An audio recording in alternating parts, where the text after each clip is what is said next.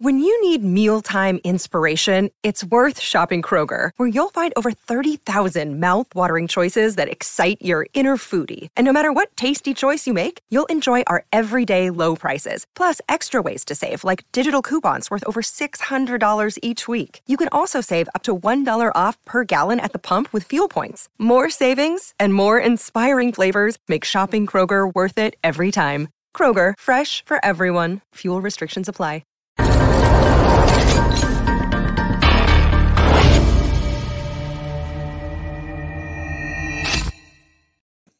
What's up, everyone? It's Monday. You know what time it is. It's for another Real Bucs Talk live stream. And today I am joined with a special guest. I'm pretty sure you guys know who this guy is. John Ledyard over at Pewter Report does an amazing job. And we get to get some awesome insight on this Buccaneers 31-29 victory. It shouldn't have been that close, to be honest, but it was. So we're going to break down offense, defense, special teams, which Plus called the cold sore last week before the game, and it turns out to be probably the best, most executed part of the three phases. So, John, give me a breakdown. How you doing? I'm doing well, man. I appreciate you having me on. We've been trying to set this up for a couple of weeks, and finally the availability worked out. I was going to join you before the season, but I got sick. Thankfully, not COVID. I just got sick, and my voice, I was like my throat would dry up, and I was like, I can't even do our podcast. I don't want to come on your show as a guest for the first time and be like, hacking everywhere. And so I'm glad that hopefully I was able to get better for all the Pewter Report shows to wrap up, get better for game day last week, which was fun. And now I'm excited to break this one down with you. Lots to go over for sure. Awesome. And John, you know what, before we talk anything, what's funny is we had Trevor Sikkema on like a little bit before the draft. I'm sorry. And, right? Same crap happened to me. I couldn't speak. Like I was ready. I was like, okay, let's do this. I couldn't talk. I felt normal. I just couldn't talk. And I was like, let's get on. And he was saying, oh, Bucs don't need an edge rusher. They're fine. I'm like, what? I was like, plus you should have yelled at him. Right. But that was my little 2 cents of me not being able to talk. That's funny. Overall, let's jump into the offense. Mm-hmm. So since everyone wants to talk Buccaneer firepower, weapons, Tom Brady, Gronk, everyone wants to talk that. So let's start with that. The Tom Brady, Gronkowski connection, 2 tutties again. Gronk's looking like the Gronk of old. I mean, and he starts slow like he did last year. He's game ready and he's pumping it already. 8 catches, 90 yards, 2 touchdowns. But I mean, what do you see from that connection, and how good is this going to be throughout the season? I think it'll be good. I mean, it's always going to vary who gets the ball. You know, everybody's already freaking out about Mike Evans, and that's just ridiculous. You don't need look at what they did on offense, man. They had 4 throwaways and 4 drops, and there was everything else pretty much was completed. This isn't an offense that was struggling the other night, except when they were dropping the football. Everybody was open, and Brady was just kind of picking and choosing, and the lots were not cast in Evans' favor this night, and they will be another night. And that's just the way that it's going to go. Not everybody, especially when you turn the ball over as much as they did, not everybody's going to get the chances to have the production they could have. I mean, who turns it over 4 times? I know one doesn't really count, but who turns it over 3 real times and still has 3 90+ yard receivers like that? I bet that's not happened many times in NFL history, Mark. So that was crazy to see. And I think Gronk specifically, yes, I thought last year he looked good, but it did start a little bit slow. I thought week 3 on he really was fine. It was Brady who missed Gronk actually a bunch of times throughout the season. I've talked about this on the Pewter Report podcast before too, so I apologize if people have heard it before, but every single receiver on the Bucs team last year, from Mike Evans to Tyler Johnson, Jaden Mickens, all those guys, they all had the best catch rate of their careers in terms of the percentage of targets that they had that were caught. It was the best of their careers. You can go trace that back to the quarterbacks they played with before and how inaccurate they were compared to how accurate Brady was, and make the pretty easy parallel. Even Antonio Brown, though, who played with good quarterback, even he had the best catch rate. All these guys, the only player who didn't was Rob Gronkowski, who had played with Brady the most in the past. So I just think that's hilarious, because those two were kind of, they have this chemistry, they have this connection. And while that was true in some ways, it did not really manifest itself on the field last year. They really are the two that, if anybody that can turn it around and play and have a much better connection this upcoming season, or this season that we're in now, I should say now, it's those two, because they were the ones they were the only pair that were really off too often. Really, even the end of the year. You remember the Vikings game, missed a deep shot. Saints game, missed a couple in the playoffs. They just couldn't. Yeah, there was, Panthers. There was a couple just missed connections all throughout the year. Gronk could have easily had an 850, 900-yard season. Now, and he still had a good year, but it would have been a lot better if Brady had hit him on a couple of those balls. Crazy to think about, right? I mean, this is something we go over like weekly on. I mean, we're going to get back to it, guys. Like we used to do like a weekly breakdown of every game, put it out there. And yeah, we show like the missed opportunities and a lot of deep shots to Gronk actually running open. He just threw it to another guy, or he just didn't see him opening up late. Obviously, those are the only two guys that weren't in this offense from the year before, so they were probably learning on the go. So right, only good things to me. This is insane good things. And then MDP over here said Tom read the blitz and Gronk knew the ball was coming too. So yeah, that was 2 checks that Gronk was saying was at the line. I guess break that down a little bit. What did you see? Like going back. Yeah. On that play, on that second touchdown, so they basically Cowboys cover every gap at the line of scrimmage, and Brady knows that pressure's coming, so he's just making sure, okay, we've got everybody matched up. We've got enough so that if everybody comes, if it's 0, we've got enough so that we can block everybody, and I can have time to throw. So the four receivers were out wide, and then he had the back and the tight end in to potentially protect. And so he had everybody kind of blocked up. It was going to be 7-on-7. We can block it up and I can have time. But then he said, you know what? He realized the matchups, right? And he saw DeMarcus Lawrence was going to be matched up on Gronk if they brought the inside guy. So he said he had Gronk basically just check release. Like if that's your matchup, basically just he's the furthest guy on the end of the line of scrimmage, punch him and then release. And so Gronk just executed it perfectly, punched and released, matchup with the defensive end. That's player as DeMarcus Lawrence is, that's not going to be an advantageous matchup for him. And so that was one that kind of won schematically, wasn't as much. I mean, Gronk did a great job selling it, setting, blocking, and then taking off. But that one was won by the brains of both players before it even started, really. Cerebral, insane. I mean, I guess 21 years experience helps with that. But also, let me bring this up. So 4 touchdowns, there's 2 interceptions. One of them was just a heave. The other one, Fournette, I don't know what the heck happened there. But still, to get 379 yards, 4 touchdowns, easily could have been 5-6 touchdowns, if not 450 yards or more. So, I mean, think about the way a couple drives ended. I mean, you have Godwin dropping the ball on 3rd down at the 5-yard line, and then you have Godwin fumbling at the 1-yard line.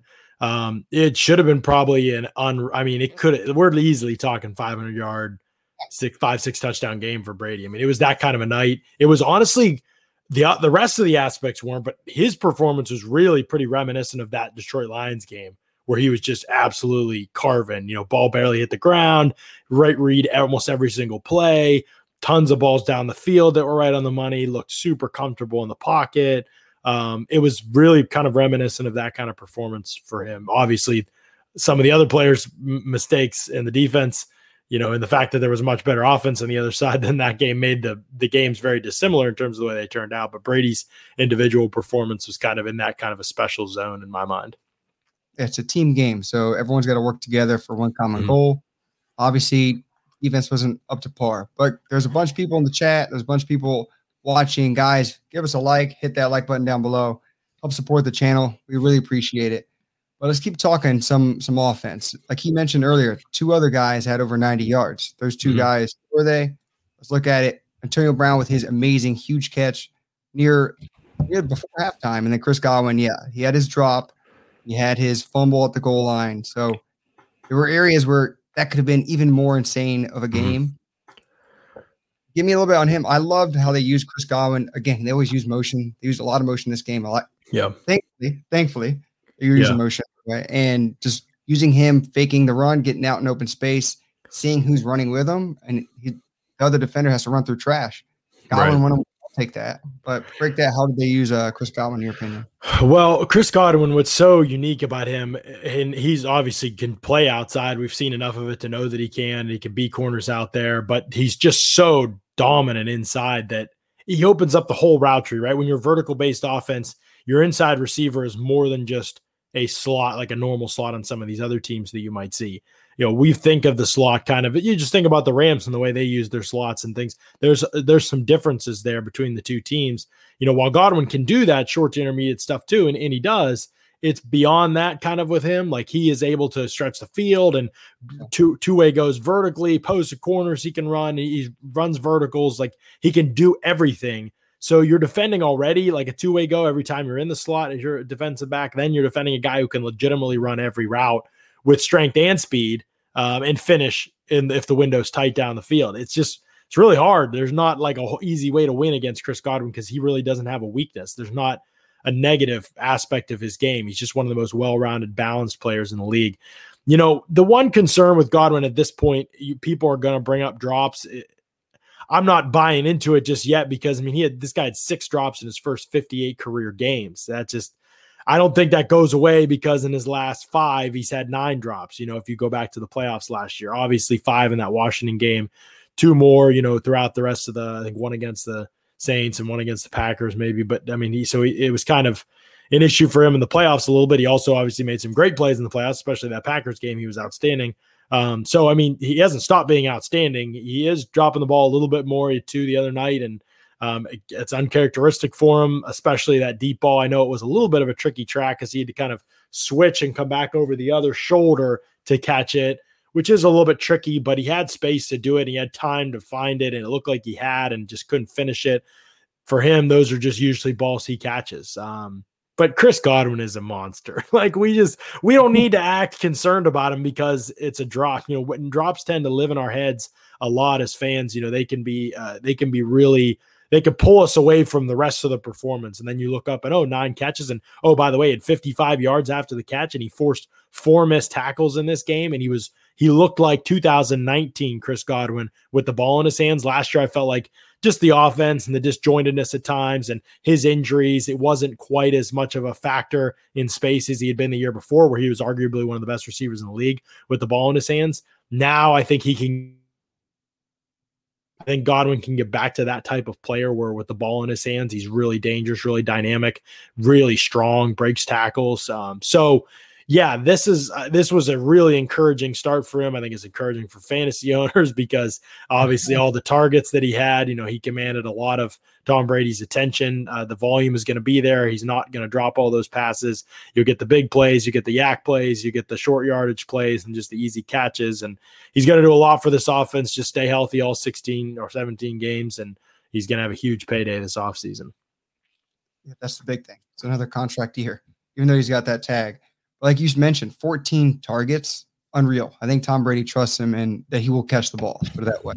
Mm-hmm. And just like you mentioned, clearly he does everything. He can go deep. He can meet you underneath. He's literally going to be the guy who can block, set things up for later down this in the game. Mm-hmm. All well-rounded player. I love him. And then AB's big catch before halftime. Another guy's just got a connection with Brady.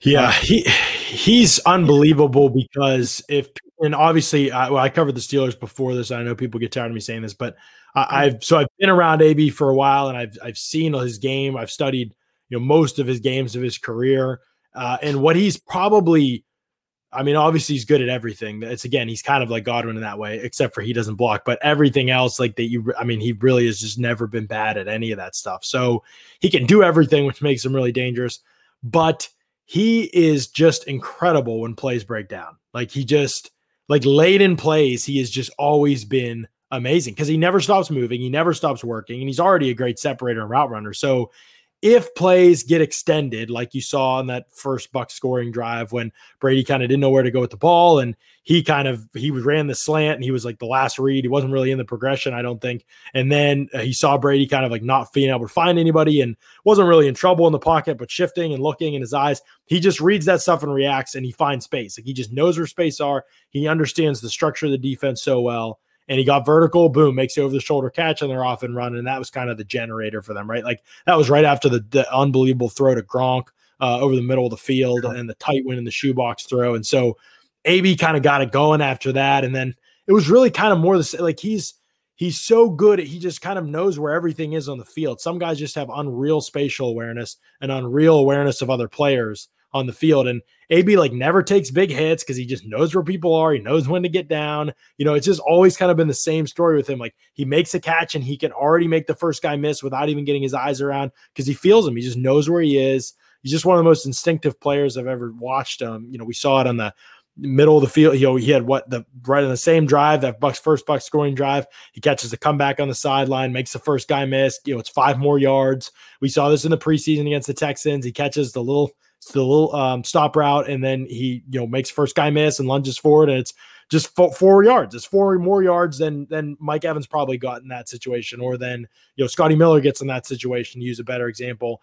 That's just what he brings you. He gets you all those hidden yards because he's such a quick. There's just no wasted movement. There's no wasted time. Nothing in his game has anything extra. It's just all football instinct and natural ability all the time. And so he just is incredible to watch, in my opinion. Like, I just think he's the most fun player when he's like fully healthy and knows what's going on, which now he seems to do.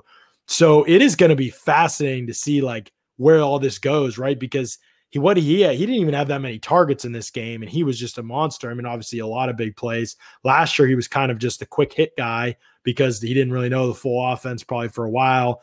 And then he got this, and Scotty was playing way more, Tyler Johnson. Now you saw in this game, it was Evans, Godwin, and AB a lot of the game, Mark. I mean, they played a ton of snaps. I think Godwin was almost all but 1 snap, Evans all but 4. AB dominated the third wide receiver reps. And I think if the Bucs are smart, as good as their depth is, I would absolutely ride those 3 guys, especially early in games, and you see what happens late. But they should be in a position to be able to rest them late in some of the games with some of these matchups they have this season if they can take care of business early on. And they should. I mean, let's be honest. I know there's some people are more concerned with how good the Rams looked and everything, but one game at a time. I mean, the game in front of us, we should win easily just based off of what they're going through. But I mean, like you mentioned over here, let me bring up the snap count. Scotty Miller had 8 reps on offense. Yep. Ronald Jones 6 after the fumble. OJ 6. I know you asked BA that after the games. We'll get on that later. But AB, another thing why he's so crazy, he's only 5'10", 185. This isn't like a freak 6'4", 220. He can run through you, run over you. No, he just does everything right. Makes little moves. Strength. Jabs, right? Like rides the hip, jolts out, like you said, lightning in a bottle kind of ability. And it's insane. He just does all the little things right. And he's very strong too. Like you cannot press him really. Like everybody early in his career when he started like dominating, everybody's like, all right, we'll just press him. Like that's what we'll do. And that was even worse. Then he would beat you vertically all the time. He can break you off if you play off of him though. So everybody was tired of that. And they were like, we're tired of him. He breaks us off on all these routes.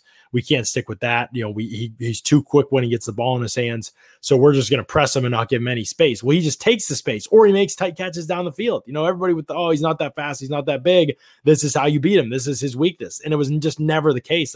He just adjusted his game and just started beating everybody at the line of scrimmage or beating everybody at the top of the route. That's his other big thing. He's so physical and so aggressive at the top of the route. You just can't fall asleep at all. We saw Anthony Brown get torched on the touchdown, and obviously he was expecting safety up on that play. But even then, he just got lulled to sleep, and AB's all of a sudden nudging him off, and it's just hard to right. It's subtle. And he almost never gets called for OPI because it's so subtle. His hand usage, he keeps his hands low and just these quick jabs, and you can barely catch him. And he's just one of the most nuanced players that any position that I've ever watched. And I said this in the offseason, and I think Bucs fans, it's hard for them to wrap their minds around somebody being, and I get it, Evans and Godwin are just like this amazing tier.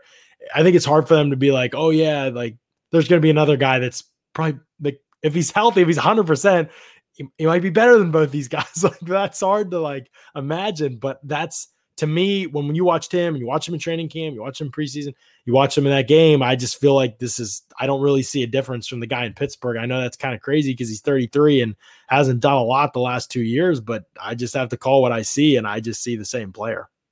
Dude dealt with frostbite too. Damn near ripped off his whole foot. Think about this, guys. But a lot of stuff going on for him. For real. It's just be happy he's on the team. And obviously Brady knows talent, and he wanted this guy on the team, pounding the tape for him. BA was saying, no, we're not going to get him. Yeah. Well, guess who's in the team right now? Right. But before we move on from the offense, we got to talk about it's the elephant in the room, the running game and the lack thereof. Not to mention what the running backs did. So Rojo with the fumble, like I showed, only the 6 carries. And then supposedly with his 4 carries for 14 yards, BA said he was looking good. I don't, maybe. And then Leonard Fournette, 9 carries, 32 yards, 3.6 yards per average. And then he had the one mishap where he just pops the ball in the air and interception goes to Brady's numbers, but really should have been a caught ball. So running backs, running game. I know it's an aerial attack. I mean, it looks good doing it. Why even stop it if it's working? So yeah. What do you think of the game? Well, I'm going to give some credit where credit's due. DeMarcus Lawrence is unbelievable, and he made the run game really hard for them. Because the Bucs, they asked their tight ends to do a lot of blocking in the end man on the line of scrimmage, and that just simply Gronk, OJ, didn't matter who it was. They could not hold Lawrence at all. I mean, Tristan Wirfs got thrown around by DeMarcus Lawrence. I haven't seen that happen in Tristan Wirfs' career. So Lawrence is a beast, and he made everything really hard for Tampa Bay.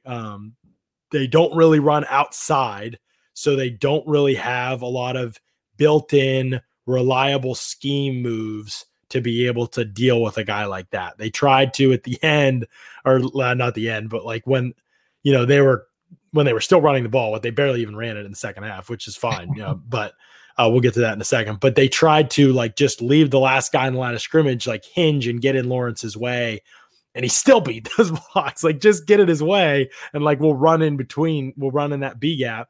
And that didn't matter. So he is really, really freaking good. And I think that a lot of people look at his sack numbers and think, he's just another guy. But I don't know what's going on with the sack numbers completely. I know they get to focus on him a lot because he's by far the best player on that defense, not even close. But he is a really, really good player. So he made life hard. The other thing is that here's the deal with the Bucs. They would be a better rushing offense. Everybody wants to blame their offensive line and be like, they're not good in the run game. I don't think that that's true. I'm not saying they're perfect or the best in the league in the run game. I don't think any of the players on their offensive line have a deficiency in the run game. All of those guys can block in the run game. I'm watching this Baltimore game tonight. I'm watching Alejandro Villanueva, and I watched him for years in Pittsburgh. And I'm like, all right, he's a fine pass protector on the left side, or he has been in Pittsburgh, but he just never was a good run blocker. And a lot of guys in the league are like that. They're great at one thing, or they're just okay in the run game, or they're bad in the run. I don't think that's true. I think every guy in Tampa Bay offensive line can pass protect and can run block. That's not an issue to me. The biggest issues for Tampa Bay are the fact that their scheme relies a lot on tight ends and wide receivers as blockers. That's just tough to live that way because those guys are always in the formation. They're always blocking. They're always part of the equation. Run blocking is like math. It's just variables, right? How many variables do you have to eliminate to have a successful run?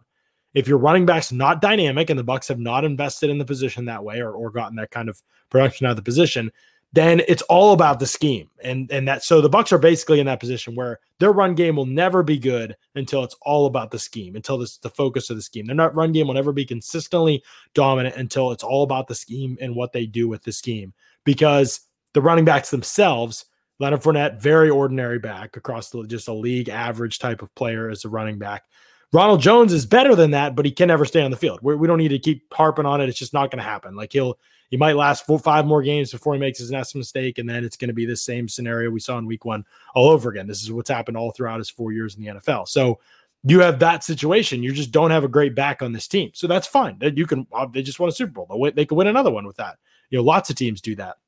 But the schemes got to be better if you want to be more efficient running the football. That means if you don't have a great back, take variables out of the equation to make life easier for them, make reads easier for them, make less defenders there. That's all. That's what you have to do. You have to just simplify everything for them. Right now, when they go 12 personnel, their number 2 tight end can't block. They bring Chris Godwin in a lot of the time. That's fine, whatever. But the reality is that Chris Godwin is a good blocking wide receiver, but that's going to work when you're out on the perimeter. Chris Godwin's not going to fit up in the hole and take out a linebacker as often as everybody will. Spam the Twitter the one time that he does it on the season, but consistently.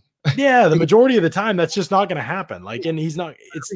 There's too many variables in their run game right now for them to be consistently successful. They could rip a run when somebody misfits something, like in the Panthers game, But overall, this probably is not going to be like a highly efficient run game until some things change schematically, because they just don't have great backs. I mean, the Cowboys are about as weak as it gets up the middle, and they got dented in all night. But guys on the edges made plays because the tight ends couldn't block, because Lawrence was a beast, because there's too many variables in the equation. I mean, Leonard Fournette missed the hole on the first carry of the game, I think. Could have been at least a better game than it was. And so you have that too. You know, the backs have missed a whole, Fournette especially will misread things. And so, yeah, there's yards left on the field by backs, and the scheme isn't great, and the tight ends don't block as well as you'd hope. Gronk's okay, but he's better in pass protection. OJ isn't a great run blocker, and Gambrate's never been a great run blocker. And so it's really everything but the actual talent of the offensive lineman, in my opinion. Like, they're fine.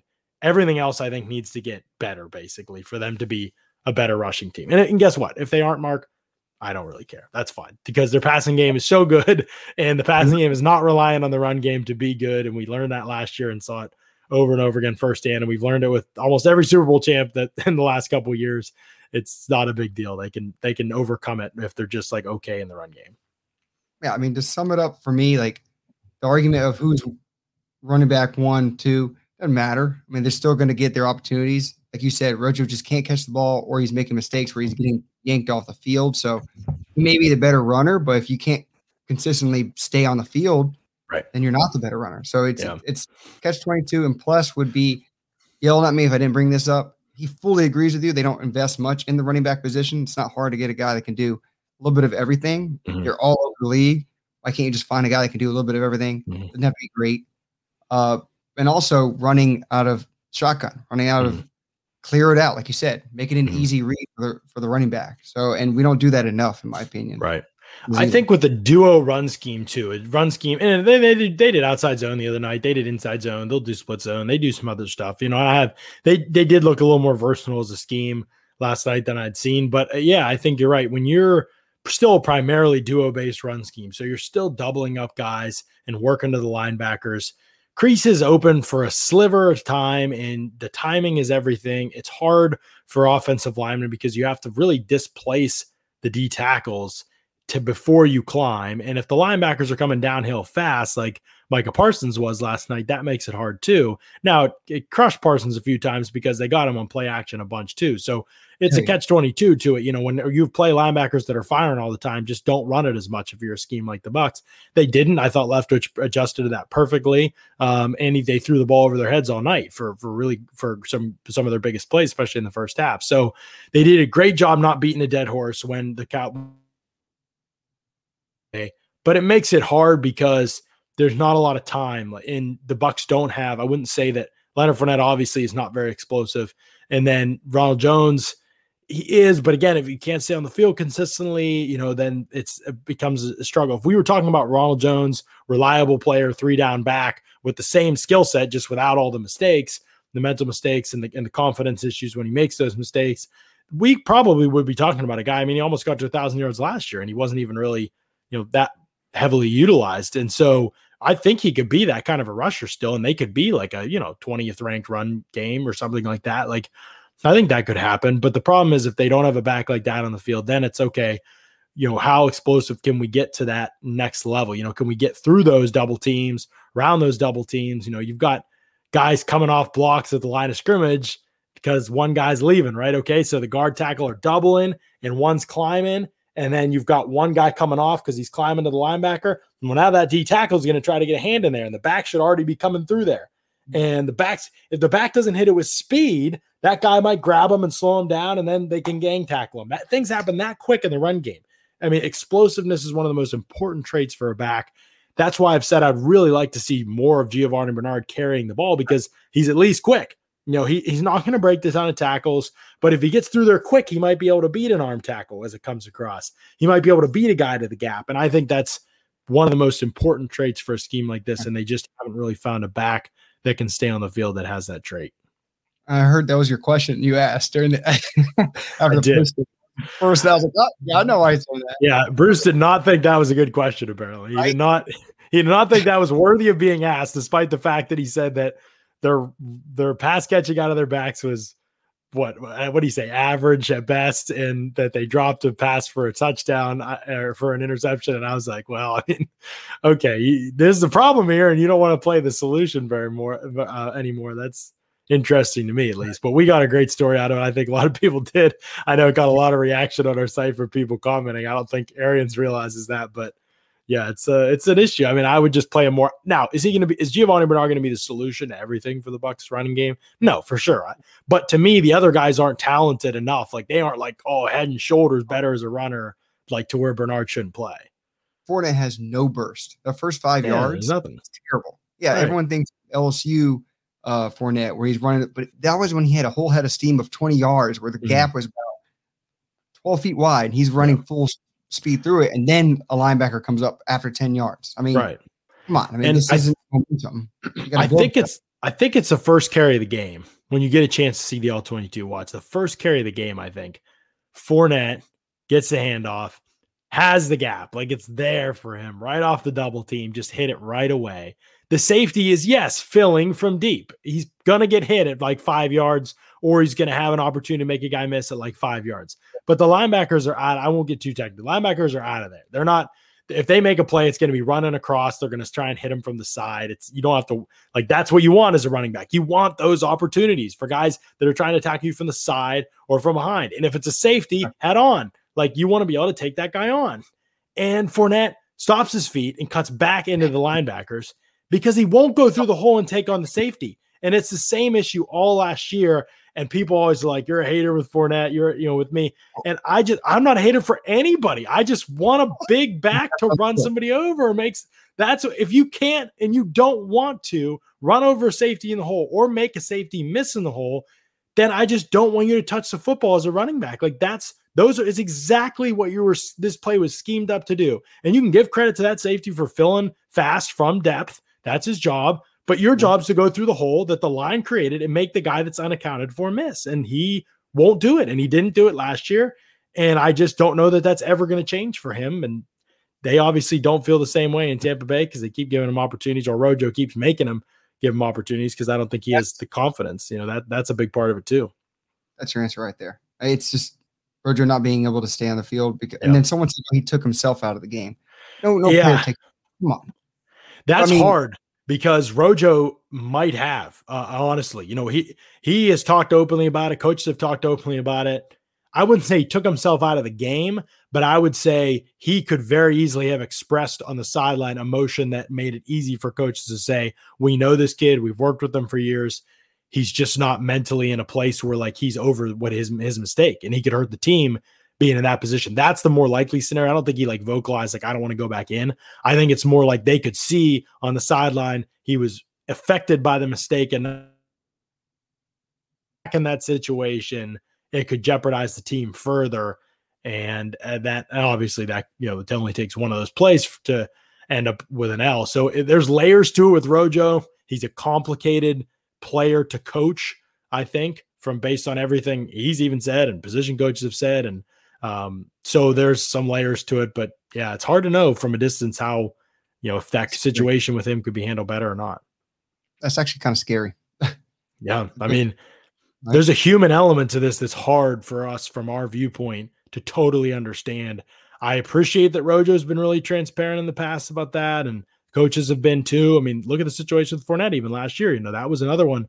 Fournette's been very transparent since it happened about like how he almost got cut and his attitude, and and I feel for him for honestly. I mean, I remember his freshman year at LSU, people were like, it's a sin this guy has to wait to go to the NFL. He'd be the best back in the league right now. And that's the kind of stuff that was being said about him. And then you get to the NFL and you're getting cut on your rookie contract as a top 5 pick. And so anyway, that human element to it really matters, and how you coach guys through that. I mean, Fournette was a healthy scratch, and then obviously it ended up being the right move for him. So they handle that situation great. And it's hard to know whether they're handling Rojo great or not. They obviously have said all the right things to the media. They've praised him up and down. They've been very vocally supportive of him over the years. They put him back in the Panthers game, and he actually played well in that game last year after he made a mistake. And, so they've tried everything with him. That's for sure. I mean, you can't look at the evidence and say they haven't tried everything with him. It's just the fact that he continues to kind of make some of those. Now, I will say this, like, his fumble wasn't as big a deal as Fournette's drop for the pick. I mean, That drop was an uncontested, easy catch.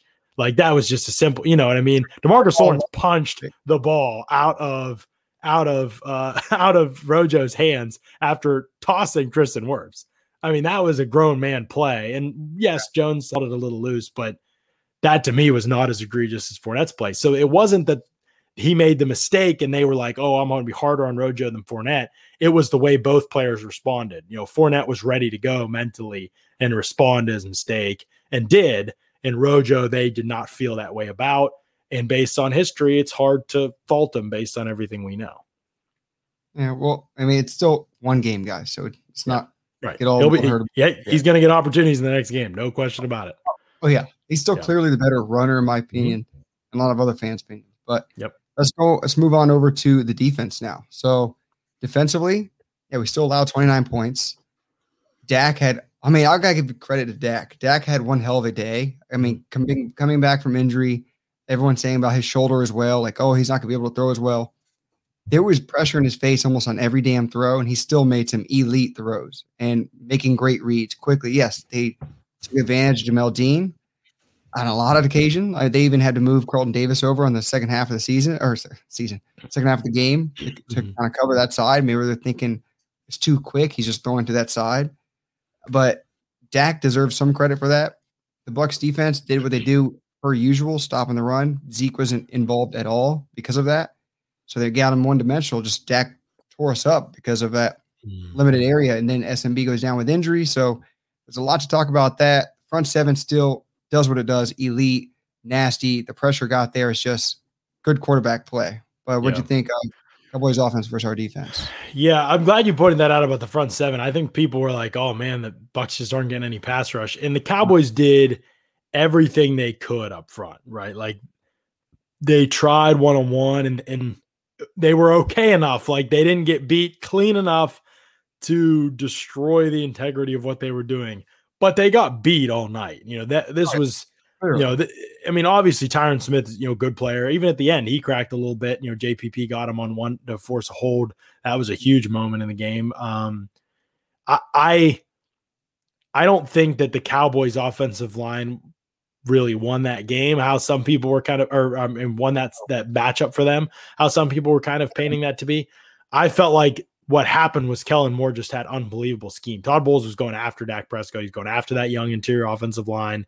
That was his whole scheme, make him communicate through everything. Not a bad idea, to be honest. I don't even, now that I've had time to sit and reflect, I don't even totally discredit Bowles for that. I mean, it was probably a good plan, right? I mean, Prescott coming off injury. It was probably a good plan. But when you get punched back like Kellen Moore did, lots of short passes, tons of play action, tons of RPO, tons of max protect, it's time to adjust some things. I disagree with the way he came out. I mean, the first snap of the game, he's playing with one safety on the field. That's a lot. That's aggressive, man. It was 6 defensive linemen against a 5 wide empty for Dallas. It was, and they still could have everything covered if Sean Murphy Bunting did his job, but we'll talk about him in a second maybe. But yeah, I felt like he really thought the Cowboys were going to run it, which like early on in the game, which just blew my mind. Like Dallas is not that dumb, right? Like Kellen Moore has been one of the most pass happy OCs in the league. Like, and Mike McCarthy basically didn't even run the ball in Green Bay. Like everybody knows where he's coming from. It's just funny to me that they've really felt like they were going to try and pound it with Zeke against a team that had scored 30 plus points in 7 straight games and going into that game and had this juggernaut of an offense. And they thought the Cowboys were going to come out there and be conservative. It's just silly to me. Like I just never thought that was going to happen. And obviously it didn't happen. And so they adjusted kind of as the game went on, but again, the short passes were still there and they really wanted to make Dallas beat them in the red zone. And that's kind of how Bulls defense works anyway. He doesn't feel like you can consistently string together enough 10, 12 play drives to be able to beat them. So they didn't give up a lot of big throws or deep balls down the field. They did give up 2 for touchdowns, though that really hurt them. But obviously when you're 1 for 4 in the red zone as a defense, you're probably going to take that. When the Cowboys are 1 for 4 in the red zone as an offense against the Bucs defense, you'll probably take that. And that's kind of the story of the game there, was their ability to hold up there. Obviously some missed field goals, but keeping them out of the end zone was really critical, I felt like. So they didn't dominate the game the way you hoped they would. Sean Murphy Bunting injury and Sean Murphy Bunting's play before the injury was something that they had to overcome. Jamel Dean's play after that was something they had to overcome. Ross Cockrell was his worst game as a Buck, even though he was in the right places. The limitations physically and athletically were exposed against a group that good, right? Like he's going to probably give up touchdowns to Amari Cooper. Like that's just, when you get the top 10, 15 guys on Ross Cockrell, it's just probably going to be at a disadvantage. That's just reality. It's not his fault. It's just who he is, don't ask him to do too much. There were some things to take away there that were negatives, but the big positives to me were Vita Vea, Levante David, Carlton Davis. I thought all three of those guys were studs. That really matters. There's problems at CB2 and maybe at CB3, depending on the matchup. They have some things to work on for sure. How aggressive are they going to be as a pass rush group when you have four rushers like they have, the four rushers that they can present? Do you need all this extra stuff for every matchup? We'll see. But there are definitely question marks, but there were enough good things that I'm not worried yet. Let's put it that way. I mean, so the big takeaway I saw was, I already said it, elite front seven, but things that we saw last year during our losses. So Chicago Bears game, they kind of exploited it left and right. Saints did it nonstop, but they've known this for years. The short passing game, like you said, they were planning on, guys can't do 10 to 12 plays consistently to beat us down the field. But usually that's what's happening. They're using, they got Tryon Anthony Nelson out there, just dropping back into coverage. Trust my running back or short wide receiver route to pick up 5 or 6 and make that big defensive end linebacker miss in open space. And that's what they kind of did. Right. I mean, and yes, every team had all offseason to look and see what do the Bucs suck at on defense, because they tore up Pat Mahomes in the Super Bowl. Why the hell did that happen? Because Pat Mahomes was looking deep all the damn time. If they would have scored against us, it would have been a probably way different game. And then the quicksand wouldn't have happened. Yeah. But I mean, quick games like the Rams game, the Bears game, that's what sucked. That's what sucked for the Bucs. So I hope they can understand that, fix it, clean it up. It's part of their game though. They have all these outside linebackers that can blitz, that can get after the passer. You're asking them to drop back into coverage. So that's part of the area they need to clean it up, in my opinion. Yeah, it is part of the way Bowles just calls defense. I've just tried to adjust my expectations. He is not a fight for every square inch type of defensive coordinator. He is we're going to make a splash play, either in a sack or force you into a mistake with pressure, or we're going to make a play on the back end on the ball, and we're going to win enough. We're going to win enough that way to keep you out of the end zone, make you kick field goals, make you turn the ball over, you're going to give up a couple possessions. And that's how we're going to win games. And that's the way he calls defense. And, in some ways it's aggressive, in some ways it's conservative, I guess, depending on how you look at it. I think that he's had obviously some great game plans in certain situations in the playoffs. He changed so much of what he did. My biggest thing, I just want to play. I would say that I just want him to play more too high coverages and dare teams to beat him running the football, because if teams try to beat the Bucs running the football, they're not going to be successful enough. And the Bucs offense is so good that they're going to score too many points. It's not going to work for another team. The only formula for beating the Bucs is either they beat themselves. If they don't beat themselves, the only formula for beating them is to be as aggressive through the air as Dallas was. And they almost did it really because of that. Now, Tampa Bay also almost beat themselves a bunch of times, and you probably need a little bit better of a defense than Dallas on most days to pull it off. But that's the formula, in my opinion, is to be that aggressive through the air. So it was a great plan by Dallas. The scheme was great. They executed really well for the most part. The kicker missed some kicks. That was frustrating, I'm sure, for them. You could look at Tampa Bay's side of things and say, well, they had dudes dropping the ball and fumbling the ball away and, dropping the ball for picks. And so there were plenty of self-inflicted stuff to go around, but I thought it was a great game plan by Dallas. I think they're going to be one of the best offenses in the NFL this season. If they can stay healthy, that's already been an adventure for them. But it was a great test early on for the Bucs. Don't think the Falcons will be as good a test in week 2. We'll see. But I thought the Cowboys were presented a lot of challenges for sure.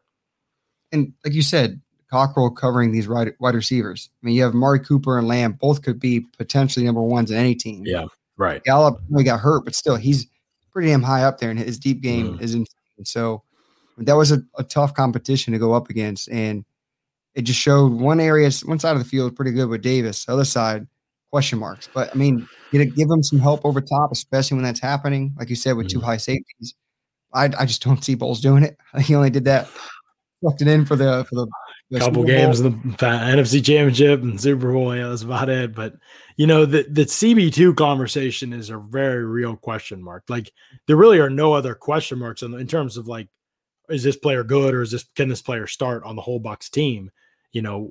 Other than running back, I guess, if you want to say that. But other than that, it's really CB2. Like, Sean Murphy-Bunting, it's just, I don't know. We're getting into crunch time, man. I know he's hurt now, and hopefully he's back, soon. But he was just so bad before the injury. Just every single play was wrong. Like, it's just, and that's how it was last year in the regular season too. It's just hard to go to bat, and it's hard for me because I like Sean Murphy-Bunting in college. I think he's one of my favorite people on the Bucs. I love him when he talks. Like, he's smart, he's charismatic, he's passionate, he's big, he's athletic, he's clearly got ball skills, he's made plays before. It just ain't firing on every rep. Like, there's just a lot left to be desired on every rep. It's just hard to justify that guy being your CB2 when he makes the kind of mistakes that he makes. And the playoffs were great last year, and he definitely stepped it up some. He got beat some too, but he definitely stepped it up some. And this is supposed to be the start of the big year, right? He was hurt all last year, he said, and that affected him a lot. And okay, all right, I'm willing to give him some grace, and we'll see now. And he just, it's 5 catches on 8 targets for 77 yards, touchdown. And they threw the big play he should have given up was the pass that was behind CeeDee Lamb, and ended up being, it wasn't really a drop, but it was a misfire by Dak. But that was on the Cowboys' first drive of the game. Yeah, they should have scored on that first drive of the game because he gave up that out route to CeeDee Lamb, that deep out. His technique was just terrible on that play. So even when it wasn't in the box score, he was getting beat. It's just hard to be encouraged by his level of play. And I think he come back and maybe, he turns it around again, and he's been kind of an up and down player. So, maybe he has another run like the playoffs at the right time. But then is Jamel Dean the answer? He's another one that just, man, talk about hot and cold. There just has not been a solution there for the Bucs at that CB2 spot. Obviously they pieced it together for the Super Bowl, but it bleeds over then into CB3, and it's a really important position to be deep at. They just really need Sean Murphy-Bunting to get healthy and play a lot better, and Jamel Dean to play a lot better. And if those guys, can play like they played in the playoffs, then they'll win a lot, and they'll probably be the best team in the NFL. If they don't, that'll be the biggest thing that holds them back, is that they just didn't have the DBs. Because at the end of the day, you got to have DBs in today's NFL. It's like quarterback and O-line and DBs. I think you just need those things, or you got to have a great scheme. And so we'll see if they got it, when SMB gets back, and hopefully Dean can play a lot better than he played in this game. I don't think it's ever going to be consistent with Dean. In my opinion, he's just the type of player he is, what he is, I think, at this point. But hopefully you can capitalize on enough positive moments for it to matter for the defense. When I look at looking at SMB and Dean, SMB, he has all the athletic traits.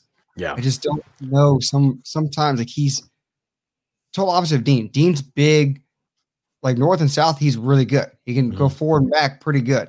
It's just when you make him go east and west, he's too tight hipped. He doesn't really shift well. He looks kind of goofy. Look at his legs at times. You're like, the hell, but he can run like a gazelle, like deep. But that's not the position. You got to be able to move everywhere. And then he can't play inside. He can't play nickel at all. I don't want him there. Right. And that's why he was terrible as a rookie season. They tried him there against Seattle, and Seattle lit him up. Yeah. So SMB, he does better there. He can actually blitz. He can drop back into coverage. He can do everything else, but they asked him to do too much at times, I think. Yeah. So I think he just figure out the hell he's good at and consistently do it. That's another hard thing for Sean Murphy-Bunting, is that they ask him to play inside and outside, and I'm not sure he's ever really been an inside player. I don't know if he's a slot at all. So he's obviously better there than anybody else they got, though. So that's kind of where they're at now. This will open up the interesting conversation of, can the Bucs get 3 safeties on the field? To me, that's like the thing that makes the most sense. And I'll write about that in Bucs briefing on Wednesday. But I wonder if there's a path to getting Mike Edwards, Antoine Winfield, and Jordan Whitehead on the field more often together this season. Sure. But they're going to have to find out if Mike Edwards and Antoine Winfield can play in the slot. And they say that they can, and they train him there.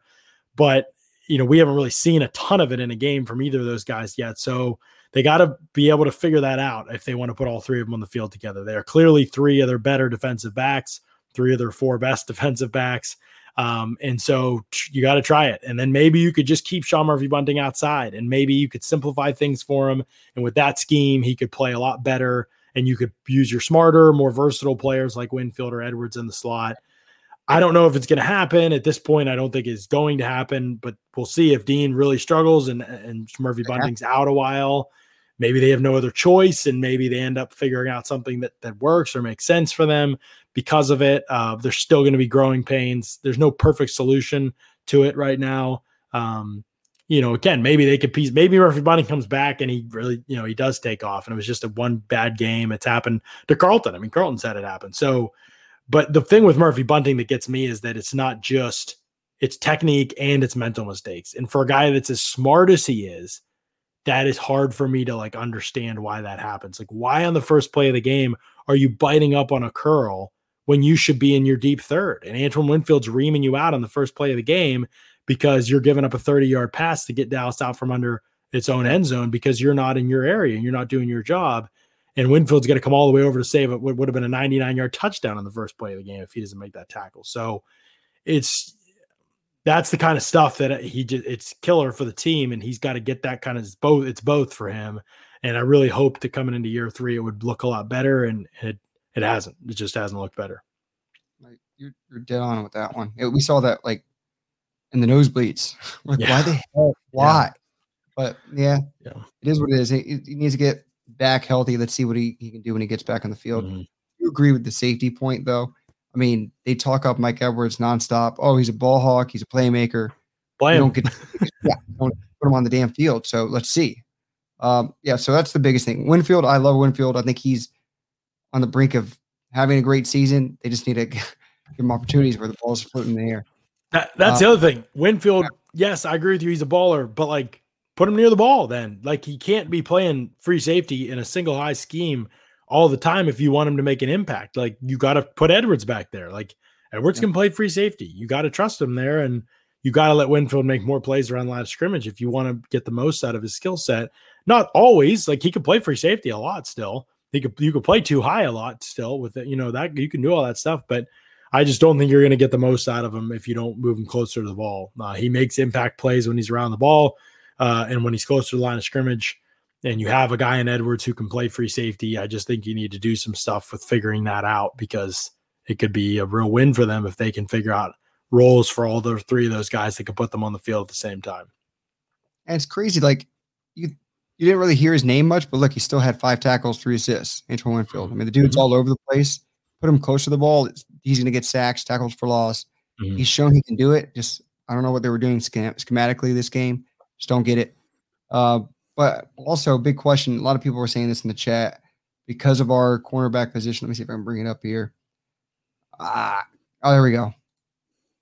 Why are we bringing in guys that got caught from training camp instead of guys like Richard Sherman? I know he's got some age, some tread on him, but this is a question in the chat. It's been 3 or 4 other people said this. So what is your take on this, getting guys like Richard Sherman? He's a schematic fit, but you're taking on a lot at this point with Sherman. Remember the last time he was in the news, there's just personal stuff going on with him, and I have no idea where he's at. And with that's going to matter a lot to the Bucs. That stuff's going to be really important, and I can't speak to it. So that certainly makes sense why they wouldn't have signed him at this point. Also, I don't know about he's healthy, what kind of shape he's in. I don't know anything about that stuff with him. We haven't heard anything with Richard Sherman signing anywhere. So that's usually an indicator that, for now, at least, he seems to be a little bit out of the loop in that regard. So there's not a lot of good corners just kind of sitting out there. I think they expect Murphy-Bunting to be back after a few weeks, so we'll see what happens. Pierre Desir is a good signing, though, for the practice squad. I mean, that's a guy who's played a lot. He fits the scheme. He's been at his best. He was in Indy for years when they ran tons of zone. He's at his best in his own scheme, but he has the size to play a little man when he needs to. You don't want to leave him on an island, but he's right now he's your 5th corner, 6th corner or whatever. So I mean, you're talking about that level of expectation, but that's a guy with starting experience that's going to be on your practice squad. That's played pretty solid, in his career, and he's a good dude too, and he's a hard worker, good scheme fit. So that makes a lot of sense to me. You need Ross Cockrell to be able to play well enough in certain matchups The hard part is the matchups. Like that's always been the hard thing for Ross Cockrell. He's a good, solid player, but he just can't do everything and he can't cover everybody. So you've got to scheme around that, help him. Biggest thing for the Bucs, play 2 high safeties, keep everything in front of you. You'll make enough plays. You'll make enough plays with the pass rush if you do play that way. Like not everybody is going to scheme this thing up like Dallas did. Kellen Moore's a beast. Dak's a beast. You're not getting that against Atlanta, and for example, you might get it against the Rams, and we'll see how that goes. But you're not getting that most weeks. And so, you're cruising through the regular season, just dare teams to run the ball on you. You've been the number 1 run defense in the league for the last 2 seasons. Teams aren't going to come out trying to run the ball on you. You have one of the best offenses in the league, maybe the best. Teams are going to come out trying to throw on you because they need to score. The Bucs were already the most passed on team in neutral situations last season of any other team in the league. It wasn't even close because teams knew running against them is pointless. So respond and dare them to run against you. And maybe they can do it with another guy out of the box if you move a safety back. But I don't think so. I don't think they're going to be able to do it well enough. And I don't think they're going to be able to do it well enough to beat the Bucs. And that's at the end of the day, if you're 7th in run defense, but you improved in pass defense and you're 15-2, you did the right thing. At the end of the day, that number 1 ranking doesn't matter as much if you've become a more efficient and more dangerous defense, or a defense that takes away the offense's number 1 game plan, which everybody's going to come out trying to throw it on the Bucs. This almost everybody. I don't know what some of these poorly coached teams. I don't know. We'll see what Atlanta tries to do. Ones that have what's it called? Coaches get fired Black Monday, right? Yeah. But those are the teams that will try and run against us. Right. I agree with you. Schematically, just put 2 high deep safeties. It's just not going to happen. They've proven it over and over. Mm-hmm. I don't know why. That's I guess the way they play defense. But still, like you just said, I trust Levante David and Devin White to fill those gaps that are there because your front 4 or 5 guys can actually stand up everyone. If it gets past them, Levante and David and Devin White should be there. If not, Winfield can fly to the ball. So trust your guys, let them play to their best ability. I fully agree with all that sentiment, but the Buccaneers are going to do what the Buccaneers do. And it's Bucs always beat Bucs. That's literally the only thing that will be this season. It's if the Buccaneers cough it up or they just play dumb football defensively. I mean, they can beat anyone, let's be honest. Right. And the best part is Bulls is so good at dialing up pressure that you saw how close they got all night against Dallas. But Dallas had this great scheme to counteract it, and great players, obviously great weapons. They're too deep at running back. They've got pass catching tight ends. You can't block at all, but pass catching tight ends. And then they're 3 or 4 deep at wide receiver. So, I mean, one of the best quarterbacks in the league, in my opinion, one of the best play callers in the league. Not every team's going to have all that. So, Bulls being able to dial up pressure the way that he does is going to swing a lot of games when you can score points like they can. So there's still so many things working in their favor. I'm not getting stressed out about anything just yet. To me, the biggest question mark is not Bulls or the scheme at this point. That I have enough faith that he can figure things out and he calls it right in the red areas, and that's important.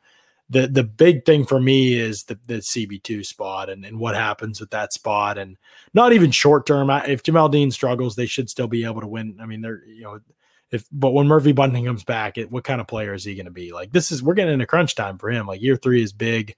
Year 3 is big for Jamel Dean. If those guys don't improve the way that they play, the Bucs will be drafting or signing to replace them this offseason. Probably it'll mean a payday for Carlton Davis, which will be a good thing, but they will need to prioritize replacing those guys because that will be their position of weakness really going into the offseason. It's crazy. They put a lot of value in those high draft picks too. 2 second-round picks. That's you want that to pan out, but if it's not doing it, you got to kind of admit defeat and kind of move forward. And it might still. I mean, they're going to hang on to Sean Murphy Bunting all the way for sure. I think because they just love him and they think his potential's through the roof. Jamel Dean, we'll see what happens. I mean, they'll probably be on the team. It'll just be, hey, we're bringing another guy to compete. I still think. I mean, obviously they were good draft picks to be honest. Like where you got Dean and what you've gotten out of him is a late 3rd, right? Like that. I mean, I still think he's probably played up to that, to some degree. I mean, it's just, can he be more? Can he be better than what he is right now? Can he rise kind of above the inconsistencies? And we'll see. I mean, he didn't give up huge plays other than the 4th down conversion, or that was a 3rd down, I forget, conversion where he overran the tackle. That was really the issue there, not in coverage. So, we'll see kind of what happens. I'm not writing anybody off yet. I think they've done a good job getting those guys to where they're at, but they've got to play better moving forward. Yeah, it was one game against elite receivers, like two top 10 receivers, pretty much. If they don't drop the ball, it looks even more crazy though. Like let's get things even more insane offensively for the Cowboys. But let's move over to the last and final topic, which again, Plus mentioned this as the cold sore of the team. The special teams played special in this game. Bradley Pinion, elite, almost 50-yard average on his punts. Jalen Mickens, great on kickoff returns. Had a good punt return that got called back because of a holding. And then clutch kicking from Ryan Suckup wins the game. I know it's short, but still, it's clutch. Like we're talking about headspace. You got to be able to have a strong mental game to hit that. He hits it, even though I was freaking heart pounding on my chest. But waiting for that timeout too at the end. But still, everyone, special teams played amazing, even though all last season and preseason looked like trash. So what do you think about our special teams? Really good start, really encouraging. The best part is I don't think they allowed a kickoff return all night because Pinion put the ball through the back of the end zone. That's what they're really, truly bad at is kick return coverage, but Pinion hardly ever leaves that up to chance. And so that's great. Pinion's such a good player, just a really good punter. He's a great team guy. Everybody really respects him, I think. I mean, he's a kind of guy that everybody likes to play with, and nobody wants to talk about the punter, but not many punters are doing kickoff duties too, and he's amazing at that. And so he's just a really valuable player for the Bucs. Great start for him. Suckup, he do what he do. He's a baller, no question about it. He's got his head on right now, and so you hope that continues for him as a kicker. Obviously, Mickens is just a great story, man. I mean, I just think everybody loves him in the locker room. He's so competitive. He's so aggressive. He believes in himself so much. And he was just a good player last year for them. He didn't muff any kicks, didn't fumble any kicks. That was huge. He understands, not trying to do too much. He reads things right. His timing is good. He's just he's exactly what this team needs. Maximize the opportunities that he gets. He's not going to try and do too much. Get the ball to 12, get the ball to the offense. That's his thing. He said it to Jalen Darden over and over again in camp. Don't try and be a hero as a return guy. He's the right choice. I'm glad that the coaching staff made the right choice by bringing him up and making Jalen Darden inactive. I'm excited about the future for Jalen Darden. That does not need to be a priority for the Bucs right now. Right now, the priority is winning football games, and Jaden Mickens gives him a better chance to do that. And by the way, really good performance by him as a gunner too. Really encouraging performance by him as a gunner. I don't know how many tackles he'll make, but he's going to beat the hell out of those vices. Like, he is just physical and aggressive, and he gets through those guys, and they might rough him up once or twice, but he never stops coming. And he's the kind of guy you want to play with and suit up with. I think he brings an energy that group really, really loves, I think. So he's been nice. And D. Delaney's kind of the same way. I mean, another guy, he talk about a guy who's earned it, and he beat the vice a couple times on punt as a gunner. So those are the two gunners, and you're obviously trying to replace Ryan Smith, and Jamel Dean was the other gunner for most of last season. And so the bar's not super high there, but I think that those guys can be good, effective gunners for them. They were really good the other night. Thought they did an outstanding job. And so if that can continue, the punt coverage will really be improved as well.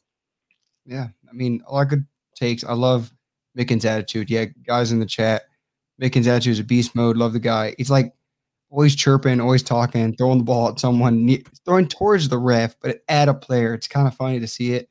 But I mean, other than that, there's nothing you can say bad about special teams. I mean, Bradley is probably the biggest freaking punter in the league, 6'5", 230.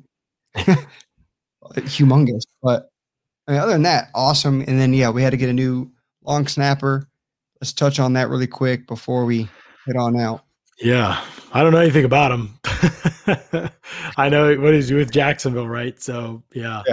I will say that throwing off the chemistry, like, that's just the biggest thing, like the timing, the chemistry, Now he's with two pros in Pinion and Suckup, so they will not leave details to chance like a younger player might. That is a really positive part of this.